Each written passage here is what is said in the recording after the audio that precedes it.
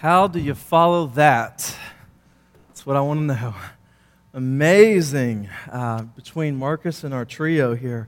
I hope that your affections are being stirred this morning for King Jesus. I hope that it is a celebration for you, and that hope is filling your heart and mind.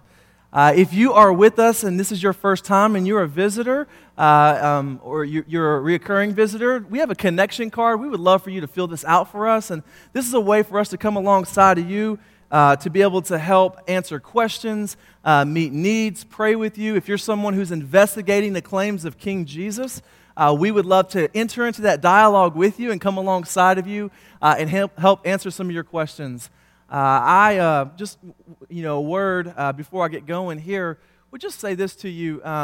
It is a great privilege for me to be here and get to speak to you on Easter Sunday. My name is Brett. I'm an elder here in the church and work with a ministry called Campus Outreach. And I am so grateful. And it was said of Michelangelo when he was painting the fresco of the Last Supper, it said that he pulled away for a day and he had prayer and meditation. And then when he went to paint the face of Jesus, it said that his hand shook. He trembled at the idea that he was going to set a picture, a trajectory. He was going to shape the way that people thought about Jesus at the Last Supper. I tremble this morning as I come before you to present the Word of God on a day of such celebration. And so the only thing I know how to do when I tremble before the Lord and before you is to go to the Lord in prayer. So would you do that with me? Father, we thank you for your holy word. Jesus, as you prayed in the garden, John 17:17, thy word is truth. Set us apart by that truth. I pray this morning as Psalms 119:18 says, open my eyes that I may behold wonderful things out of your law.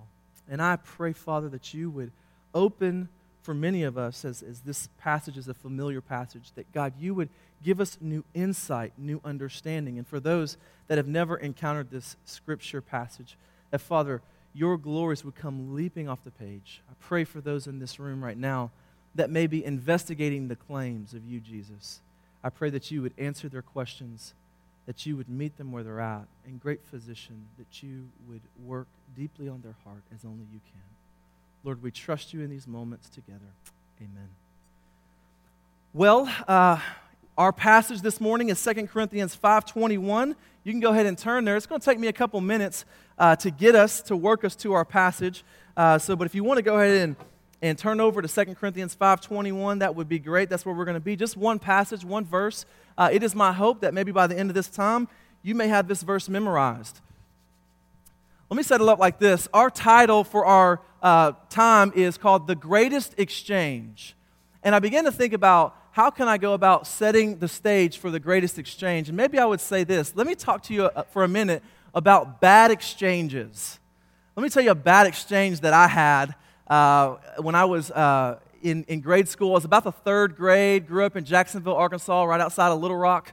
And I remember being we had two recreation times throughout the day. And so one was around 10:30, one was around 2:30, and we'd get out of school at about 3:30. They knew they needed a little recreation before they finalized math class and leave school for the day. And I remember one of my friends, he actually wasn't a friend, he actually was an acquaintance.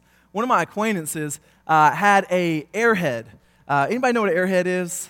Nope, a couple people. A lot of the kids are like, yes, right now, like one. But it's a piece of candy, okay? And I remember seeing this airhead and going, I really want that airhead. Now, I had $1.25 on me. There was a little store right down the street from me, and it was called Mike's. And Mike sold all these different types of candy, and he sold it at a pretty good price, and I could get an airhead at Mike's for 25 cents. But my acquaintance at this class had an airhead on site. And I went and asked him, and that was my biggest mistake. Hey, man, would you sell me that airhead? Here's 25 cents. And he knew the moment that I asked that he had me, that he was going to get over on the exchange. And so he said, hey, I'll tell you what, Brett, how bad do you want it? I said, man, I would really like it. And he pitched it at me. He goes, I'll tell you what, I'll sell it to you for 75 cents right now. And I was like, no, it's only worth 25 cents. And he was like, it just became $1. And I was like, I don't want it. And he was like, okay, fine. But every time I would walk by to the bathroom or get up to do a problem on the board, whatever I was doing, he just tried to take the airhead and keep it in front of me. And for lack of better terms, I'll use a biblical term, I began to lust after that airhead. I really wanted that airhead bad. I got to have this airhead. And so I made it to the final recess time. We got out on the playground, and sure enough, he's holding it up loud and proud for me to see. And I said, okay, I'll give you the $1. He goes, no, you have $1.25, right? I'm like, I have $1.25. He goes, give it all. Dang it. So I gave him my $1.25, which would get me 5 airheads if I just waited an extra hour. And I scarfed down the watermelon airhead, and I remember thinking, as soon as I finished it, that was a bad move. That was a bad exchange. Other bad exchanges that have happened. Maybe I'll take you to the sports world. I like sports, love basketball. I'll take you to the NBA with me. In 1995, the Charlotte Hornets went 41-41. They decided if we're going to be a championship team, we need a big man. We need someone who's 7 foot, 7'1". We need a big man.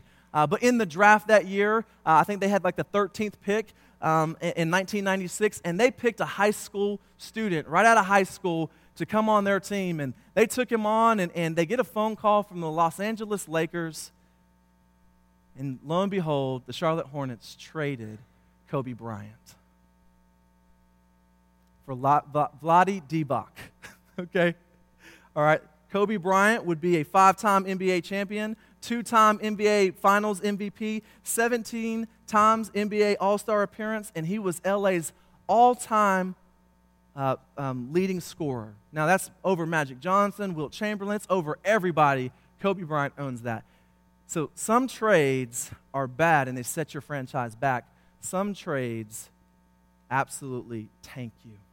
And they missed a franchise player when they traded Kobe Bryant to the Los Angeles Lakers.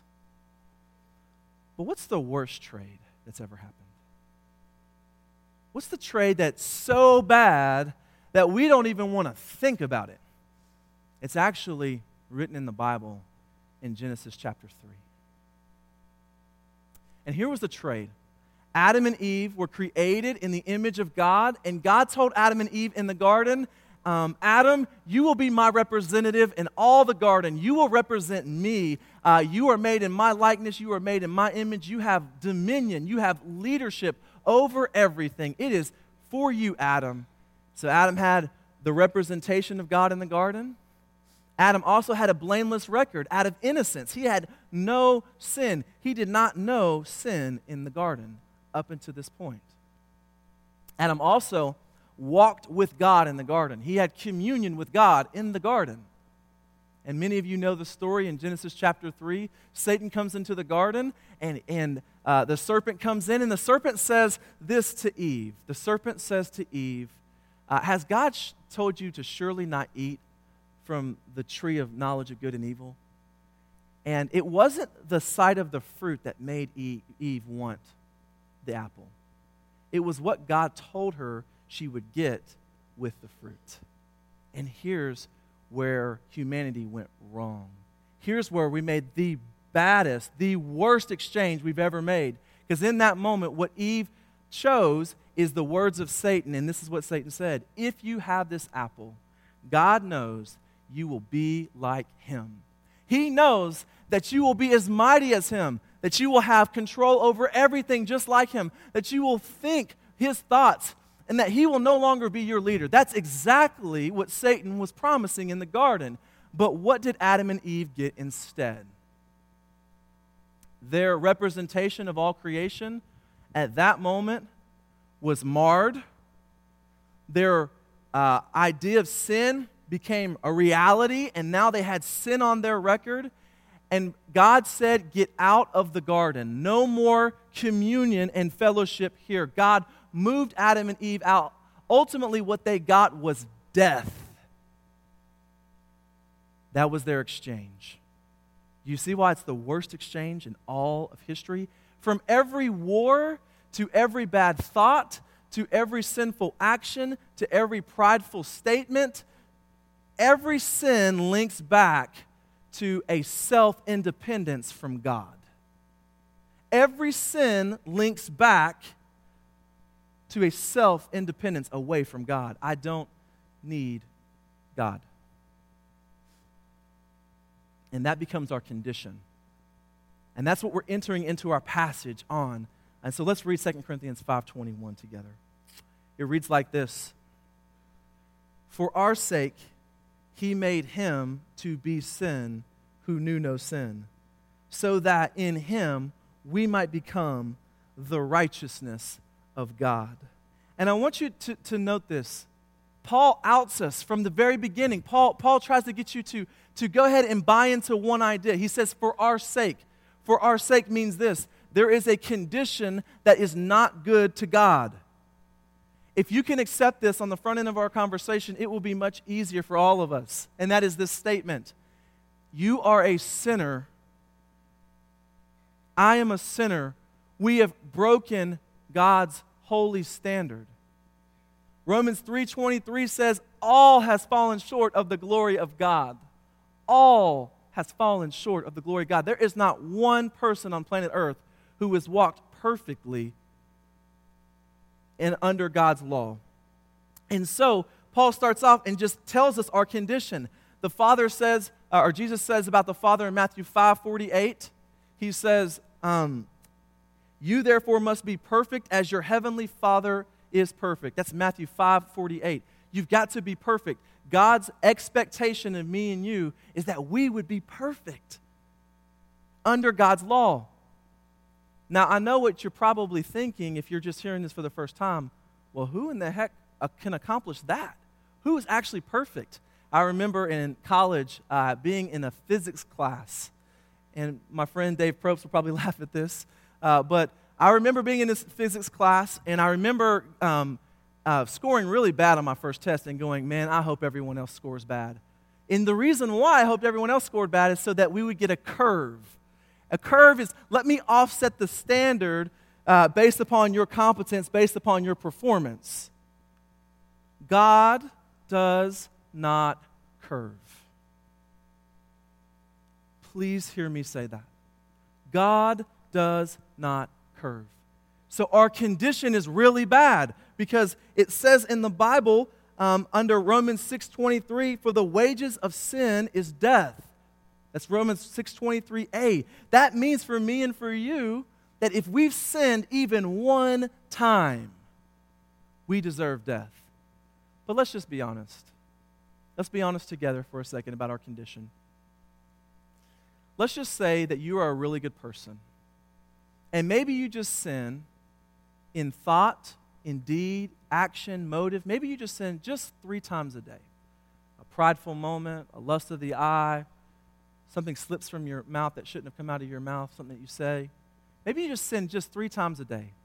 How many sins would that give you over the course of a year? That's over 1,000 sins in 1 year. Let's just say you live to be 70 years old. How many sins are on your record by the time you're 70 years old? You have 70,000 sins on our record, right? Just hypothetically. Now, I would suggest to you, you probably sin more than 3 times a day, okay? But maybe the best person in here, 3 times a day. How crazy would it be, how ludicrous would it be if you walked into a courtroom, okay, and you were watching this guy, and he's talking with this judge, and he's saying, Judge, I'm really, really, really, really sorry. Please, please, please forgive me. But he has 70,000 parking tickets. What's going to happen to that person? He is going to be judged for continually breaking the law. When I ask people, describe God for me, what's he like? This is what they say to me. Brett, God is love. Amen. He is love. But here's what their definition actually means for them.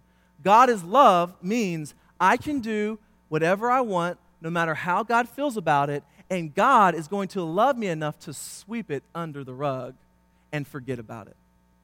But that's actually not God's definition of love for me and for you. For the Bible says in John 3:16, for God so what? Loved the world, that he swept all their sins under the rug. It's not what it says. For God so loved the world that he gave. What did he give? His only begotten Son. For God so loved the world that he gave his most prized possession. Why would he do that? Because God, according to Jeremiah 9:24, is a God who delights in steadfast love. It is his love that is moving him to act upon your behalf if you are a sinner. But he is a God who also delights in justice and in righteousness. And because he has love for you and for me, and he sees our condition that he has to punish sin, it is his character to punish our sin. And the only punishment for sin, there's only one in all of the Bible, and that is death. Eternal separation from God. So God acts in love. Many of you know my sweet wife, and you've been praying for her. You know that we had our third daughter March 4th, Vera Grace, and we had an incredible labor. We had the baby at our house. It was during a snowstorm. It was awesome. It was awesome. She did great. So proud of her. But a couple days after Vera Grace was born, my wife started having fevers at night. And she would go a few days on with a fever and then a day off and a few days on. And we were just trying to fight it. Hey, we don't want to go to the hospital. We don't want to pay the hospital bills. We're just trying to stay away from that. So we're just trying to fight the fever and hoping it's going to go away. We're taking some over-the-counter meds. You know, my wife, she's just trying to drink a bunch of water, and she's drinking a bunch of water, trying to make it go away. Well, a couple weeks ago, we realized it's not going to go away. In fact, she had pain all night long. The next day, around mid-afternoon, I walked in, and she's feeding our daughter, Vera Grace, and she's slumped in this chair, and she's just dripping with sweat. And I looked at my wife, and I said, something is really, really wrong. Way to be, Einstein. Way to be. So I call my friend Grant McWilliams, and Grant's on a run, and he's running, and he's huffing and puffing. Hey, this is Grant McWilliams. Hey, Grant, this is Brett. Hey, let me pull off real quick. So he stops his run to have this conversation with me. So he goes out of his way to have this conversation with me and enjoy the phone. Let me ask you a couple questions. And he begins to give us these questions, one after the next. And we go, this is what we got, this, yes, this, no, that. And all this to say, Grant said, this is serious. You need to go to the emergency room. To which I thought, if I'm being brutally honest, the emergency room costs a lot of money. I don't want to go to the emergency room right now. Okay, so I start brainstorming other options. I start giving Grant, hey, what about this or what about that? And Grant can tell. He can tell you guys are very reluctant. So I got to tell you straight, and I got to give it to you serious. If you don't go to the hospital, this is going to kill your wife. Okay, I pick up the phone and we call Dave and Jan, and they come and they grab our girls, and we rush to the hospital, and we sit in this really small emergency room, and Anna's just sweating, and we basically find out she has an infection in her belly. The infection was about 6 inches long and was only getting worse. To the point where eventually it got to the point where they said, hey, we're going to treat it with some antibiotics, and they tried to hit it with some antibiotics, but they got to the point where they said, we have to do surgery. So they brought us up to OB, and literally, we showed up on the floor in OB, and then about 20 minutes later, Anna Joy was in surgery. It was just a very frightening experience. Afterwards, Anna Joy's coming, being rolled back in. It's about an hour surgery, and she's being rolled back in, and Anna Joy is, she's kind of on the meds, and so she's just saying whatever, and this is the kind of stuff she's saying. Oh, you did so wonderful holding that tool, and thank you for doing the medicine right, and doctor, you're great, and it's just so funny, and oh, it's Brett, and she's hugging me, and she's not remembering any of this, just being so sweet. The doctor came right up to me, and this is what the doctor said. The antibiotics would not have done anything for you. You needed to have surgery. We needed to cut it out, and then the antibiotics would work. I imagine many of you are here today under the misconception, if I just have a little bit of spiritual antibiotics, if I just come to church, maybe this fever inside of me will go away. But I'm here to tell you today that our great physician says there has to be a surgery. And that great physician is willing to do the surgery today. Let me tell you what he's done for you. For our sake, God outs us. He knows our condition, and he expresses his love for us. And so what does he do? He sends a representative for me and for you. Because you've fallen in sin, because you cannot be perfect anymore, because you've already blown it, and the only penalty for blowing it is death, you needed someone to represent you. Let me tell you 3 characteristics of this representative. The first is this: he has to be fully human. Hebrews 2:17 and 18 says this: therefore, he had to be made like his brothers in every respect, so that he might become a merciful and faithful high priest in the service of God, to make propitiation, which simply means a pleasing sacrifice, for the sins of the people. For, because he himself had suffered when tempted, he is able to help those who are being tempted. Listen to me. You have a high priest in Jesus who knows your sufferings. He knows your brokenness. He knows your hurts. He knows your temptations. And because of his compassion, he came to take them away. And that time is coming. And that's what the resurrection declares. If Jesus really rose, all the things that he said he was going to do, he is going to do, and has already done. And one of those things is that you would one day be brought into heaven out of sin completely, away from the presence of sin. Jesus has promised that. He is fully human. We see his humanity as he lays on the back of a boat during a hurricane, and Jesus is dead asleep. We see his humanity in John chapter 4 at the well with the woman of Samaria, the Samaritan woman. We see Jesus send his disciples on, and he has to sit down because he's tired. We know he is human. We know he was born from the birth canal of Mary.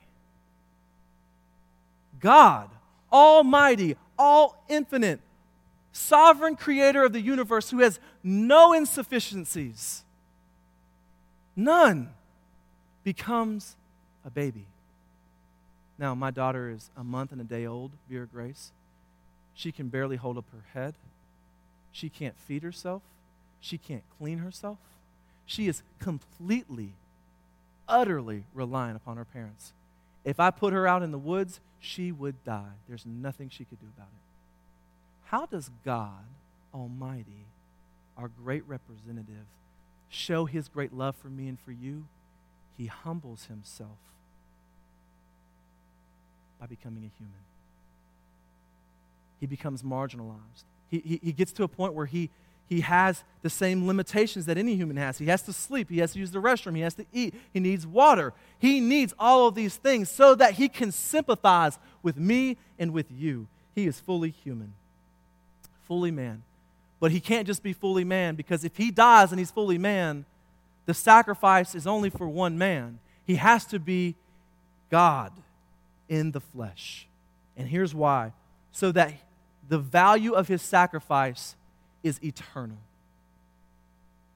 So when Jesus comes and dies for me and for you, this is why Jesus only dies one time. Forever, if he dies in your place, that death is considered forever on your account. Forever. This is what the Bible says in Galatians 4:4-5. Catch this. But when the fullness of time had come, God sent forth his Son. There's his deity, born of a woman. There's his humanity. Luke 1:35 says it like this: the angel answered her, "The Holy Spirit will come upon you, and the power of the Most High will overshadow you. Therefore, the child to be born, humanity, will be called Holy, the Son of God." There's his deity. He is both perfectly. Jesus is fully man, and Jesus is fully God. But there's one more component to him being your substitution or being your representative. He has to be perfect, or he is an unacceptable sacrifice. When Jesus raises from the dead, it is a declaration to all of the nations that his sacrifice or the check cashed. It went through. When Jesus raises from the dead, your sin and my sin are paid for. But why? Because Jesus was perfect. 1 Peter 1:19 puts it like this: but with the precious blood of Christ, like that of a lamb without blemish or spot. That was Jesus, without blemish or spot. In the Old Testament, they would have a sacrificial system, and they would only bring in a perfect lamb to be slaughtered as a means for reminding the people of God that God will punish sin, and that one day God will send a Savior who has no blemish to be punished in our place. So Jesus is perfect. The sinless Christ. I encourage you, meditate on the power, the focus it would take to be sinless even for a day. And Jesus went his whole life. In John 8:46, Jesus uses the word, "Which one of you convicts me of my sin? If I tell the truth, why do you not believe me?" In Luke 23:4, Pilate is trying to find something wrong with Jesus, and this is his conclusion: I find no guilt in this man. On the thief on the cross to his left, Luke 23:47 says, certainly this man was innocent. Even the centurions that crucified Christ, when it was done, it said they praised God. Certainly this man is innocent. Nothing he has done is wrong. That's Luke 23:47. Here is my point. If you were to look at the scriptures, and you look at the gospel, and then you begin to flush out what his disciples said about him, like Acts 3:14, but you denied the holy and righteous one, no sin. 1 Peter 2:22, he committed no sin, neither was deceit found in his mouth. Listen, I could do this a lot more times. My point is this: there is nothing in Scripture, absolutely nothing, that points to that Jesus may have even the possibility of sin. He had no sin. So when me and you feel tempted, sometimes we give in. We take away the temptation by giving in to sin. Jesus rode every temptation out to its fullest degree with no sin. This is an amazing thing. The Father says of Jesus in Matthew 3:17, "This is my beloved Son in whom I am well pleased." And Matthew 17:5, "This is my beloved Son in whom I am well pleased. Listen to him." Jesus says of himself and the Father in John 10:30, "We are one. We are in perfect communion with one another." This representative is an acceptable sacrifice if you want him. How good is good enough? It's got to be perfection. And this is the only one who is willing to die in your place, who has a perfect life to be able to do it. Jesus is the Son of God. And so how does he want to do it? Jesus wants to take, as your representative, he wants to take your record. He does three things to take, undertaking your record. The first is this: that Jesus actually takes the penalty for your sin. I've already said this. Romans 6:23 says, "For the wages of sin is death." Ezekiel 18:20 says that the expectation for sin is death. Jesus takes on full death. He is a man who is acquainted with suffering and grief. His whole life, not just in the cross, his whole life was a life of suffering. Matthew 4:1-11, it says Jesus was fully tempted by Satan. In Hebrews 5:7-8, this gives us such a intimate picture of Christ and what his prayer life would have looked like and some of the temptations that he faced. This shows you he is human. In those days of his flesh, Jesus offered up prayers and supplications with loud cries and tears to him who was able to save him from death. And he was heard because of his reverence. Although he was a son, he learned obedience through suffering. Jesus suffered for you, but you know the story. You've read it before. They come and Jesus, you see him in the garden. How much does he love you? Father, if this cup of wrath that is coming right at me, if there is another way, Father, may it be removed. And God the Father said, there is no other way. This must happen. And Jesus focuses all of his energy to be the meek, mild lamb who is spotless, who will be slaughtered. And so he goes mistrial after mistrial. You know what it feels like to be misrepresented? It's so hard not to speak up and say, that's a lie. You're lying to these people. Tell them the truth about me. But they make up one thing after the next. There is psychological sufferings or temptations here. There is physical pain. They literally put a bag over his head, and each one of them took shots at him, punching him, going, if you are a great prophet that they talk about in Deuteronomy 18:18, tell us which one of us hit you. On the road to Calvary, one strike after the next. They scourge him. Pilate watches as this injustice happens. He's betrayed by one of his closest disciples. Even the disciple that said, I'm willing to die for you, watches from a distance and curses God in the process to not be connected to Jesus. Can you imagine all of this chaos? The Lamb of God, the perfect Lamb of God, keeps his focus. And to think that was enough, once they drive the nails into his hands and his feet, he turns around and says this prayer, Father, forgive them. They know not what they do. How great a love is that to bless and pray for your enemies? This is the Son of God, the perfect one, the one that the Father is pleased with, who he hears his prayers, and he's praying for his enemies. Then he gets on the cross and gets mocked, and then tells someone, today you will be with me in paradise. It says in Matthew, at the end of Matthew, it says that Jesus could have called down 6 legions of angels.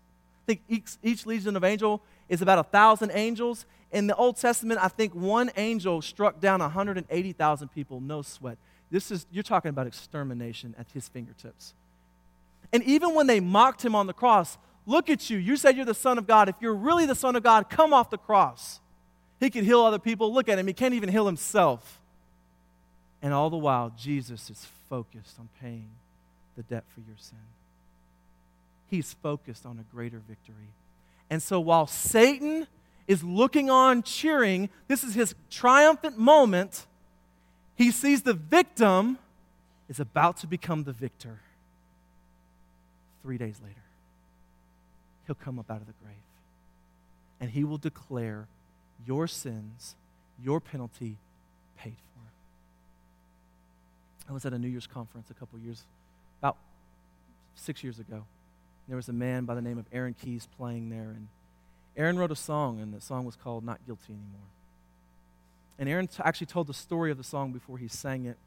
And this was the story. This is when flat screens had first just come out, and he had got a new flat screen TV, and he kind of put it on the wall, and he set up the surround sound. He's about to watch the big game, and he's so excited. And his little 4-year-old boy comes in with a baseball, and he just, boom, right in the middle of the TV, bang! TV's busted. Get out of my face! Go to your room, and don't ever come out, ever. I don't even want to see you in my peripheral. Out of here. He hears the little boy crying in that bedroom, and he knows he has to go and restore this little boy. So he goes into the bedroom, and the little boy's crying, and he's prostrate on the bed, and his pillow is filled with tears. And he says, son, look at me. And his son is full of shame. His son is full of guilt. His son knows, I just did something really bad.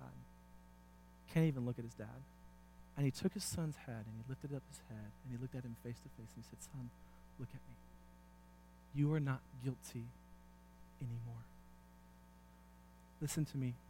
Some of you need to hear this today. You need God the Father to lift your head because of the death of Jesus Christ. And for God the Father to say to you, no matter what you're coming out of, no matter how terrible of sin that you've done, you are not guilty anymore if you want Jesus. That is really good news. And because he rose from the dead, that's guaranteed news. But Jesus just does not leave us not guilty, our penalty paid in full. Jesus doesn't just leave us there because that would hit the restart button, and we know we're probably going to sin again. So Jesus does something else even more amazing. On the cross, Jesus cries out, "It is finished." The penalty was paid in full, but the righteousness was also paid in full. Jesus was perfect all the way to the point to where he consummated his spirit to God the Father. Complete righteousness, no sin on his record. Everything on Jesus' record that pleased the Father, all of his perfect thoughts, all of his perfect prayers, all of his perfect actions, all gets put on the Christian forever. When God looks at you positionally and he looks at you, he sees Jesus' perfect record. And he says, righteous, holy, pleasing. This is my beloved child. So Ephesians chapter 2, verses 1 through 3 says that you went from being a child of wrath, a son of the devil. You followed your rebellion. You followed your idolatry. You followed your bitterness. You followed your laziness. You followed all of these murder and adultery and sexual sin. Whatever it is, you followed this way. You were a child of wrath. You were going to experience God's full condemnation. But because of Jesus, now you are a child of God. All the while, the angels in heaven who stand before a perfect and holy God, they see his righteousness. They see the performance. They see Jesus doing this, and they see it applied to me and to you. And the Bible says they marvel. They marvel at your righteousness. They marvel that God could love someone who functionally walks away from him, but God says positionally is perfect. They marvel. So Jesus has paid for your sin, the penalty. Jesus has given you a perfect righteousness. And because of your penalty paid for, and because of your perfect righteousness, the Bible says that God has reconciled you to himself as a child. That means you were at odds, and the Bible says you are now reconciled to King Jesus, through King Jesus. Bible's got very, very important things to say about what he does with your sin. I'll just give you a couple. Your sin, in Psalms 103:12 says, he removes the believer's sin as far as the east is from the west. The east and the west never touch. Your sin is gone. Isaiah 43:25 says, he promised to never remember your sin. Micah 7:19 says, he has casted your sin into the depths of the sea. Your sin is removed. God's righteousness is applied. You are now back in relationship with Christ. That's an amazing thing that God would have for me and for you. If we truly understood what I just said, if you truly got it, and if you truly were in relationship with Christ, this could only move your affections to want to follow your new representative. Your new representative becomes your new leader. And your new leader leads you down a new road. This is how you know if you're a Christian or not. If your lifestyle is not one of repentance and desiring to please God, you are probably not a Christian.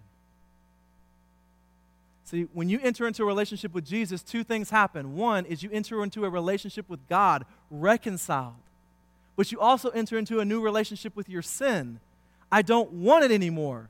I'm getting away from my sin because I love Jesus.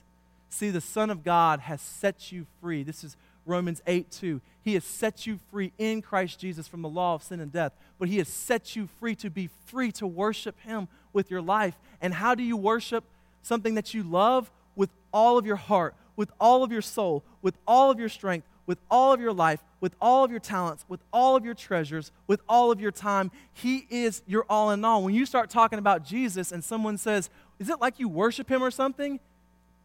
I do. I do worship him.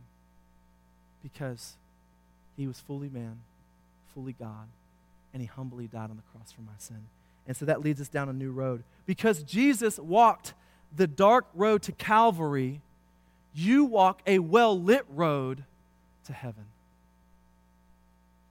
That road to Calvary was hard, but he went down that road for your sake and for my sake. Your path that you may currently be on or were on at some point was a path to destruction. Listen, I know what it's like to feel that fever inside. And like in a joy, the fever comes and the fever goes. So maybe circumstances hit and you lose your job. Or maybe you lose that loved one and you just don't have an explanation, which I understand. Maybe you didn't get the grade that you wanted in that class. Maybe somebody cheated on you and you are just hurting. You're just broken. And the fever comes and you go, I just need something spiritual in my life. I need God. You know that you need God. But then soon the fever goes away and you say, I'm fine. I'm fine. That infection is inside. And unless Jesus cuts it out, it will destroy you.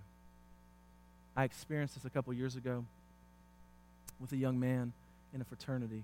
I met with him regularly, talked with him often, shared the gospel with him, and he kept telling me, I'll do it later, maybe later.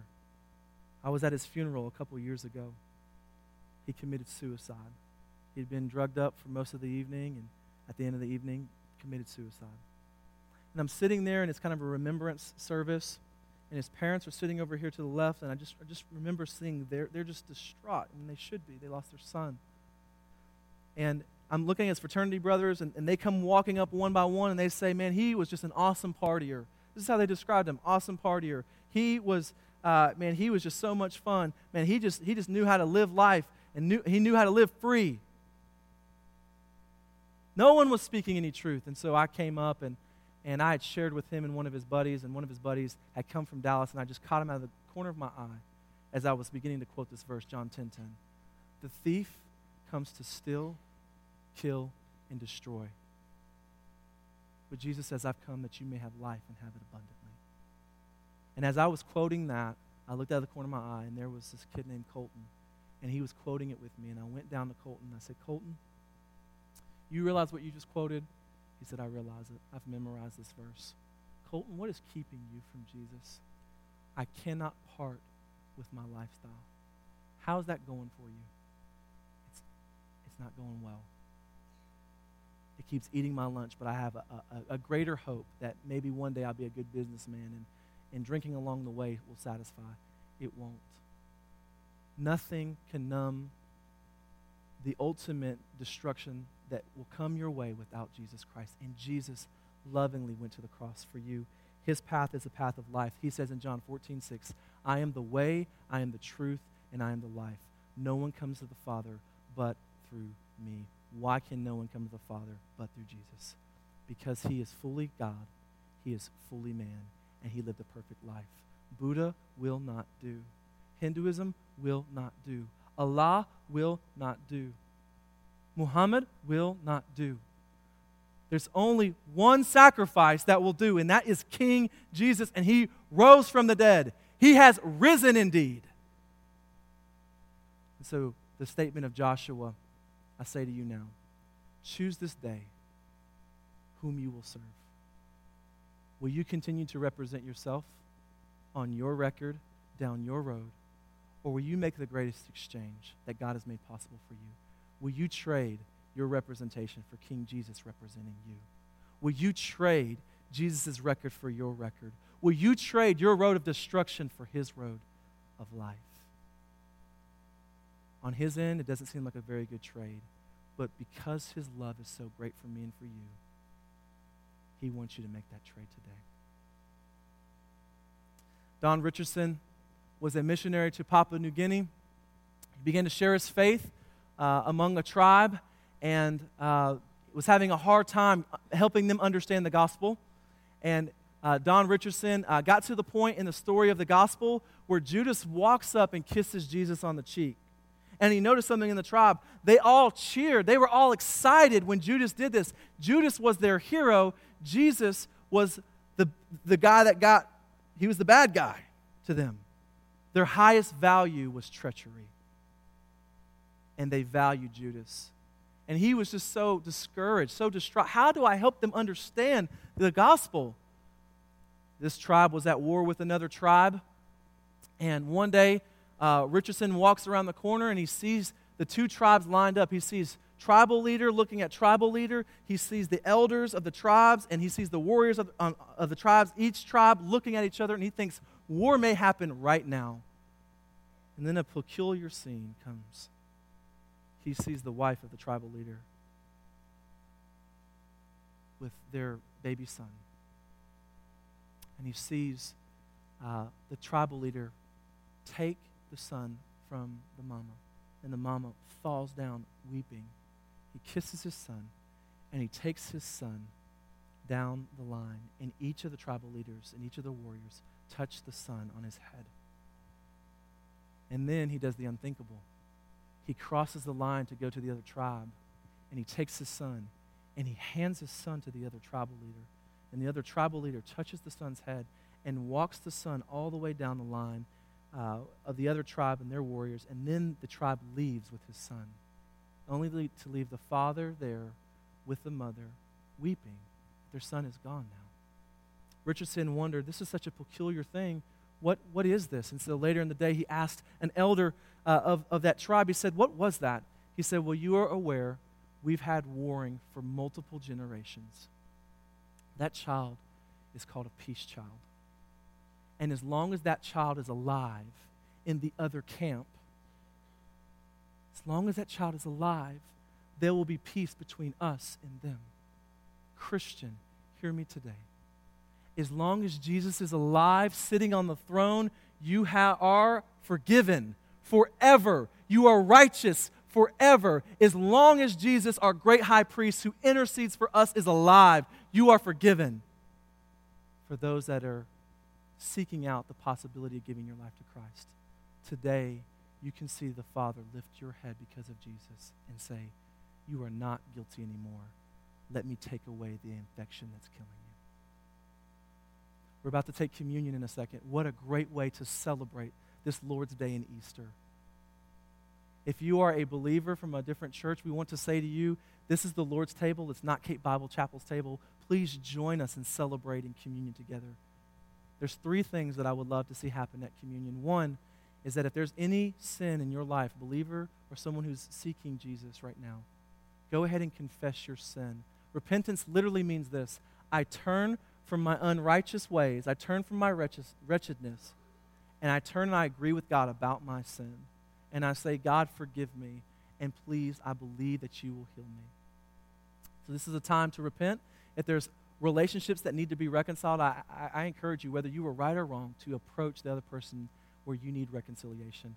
And lastly, communion is a time of rejoicing that King Jesus is preparing a place for me and for you, and we will dine with him for all eternity. I'll be down here to pray for anyone who needs prayer, and the band is going to come and play for us as we do this time. Let's pray together.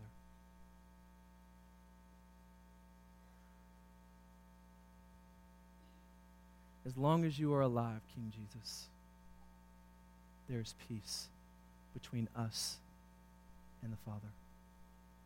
And those grand words in Luke 24. Why do you seek the living among the dead? For he has risen, just as he said he would. Oh, Jesus, thank you for rising. And you have truly forgiven us. You have forgiven our deepest sin, our greatest guilt and shame. I pray you would continue to do that. I pray you would save many in this room this very hour. And I pray for those that have come today to celebrate Easter. Oh, God, that what we just explained is true because your Son rose from the grave. So meet us now as we take communion together. For your beautiful name. Amen.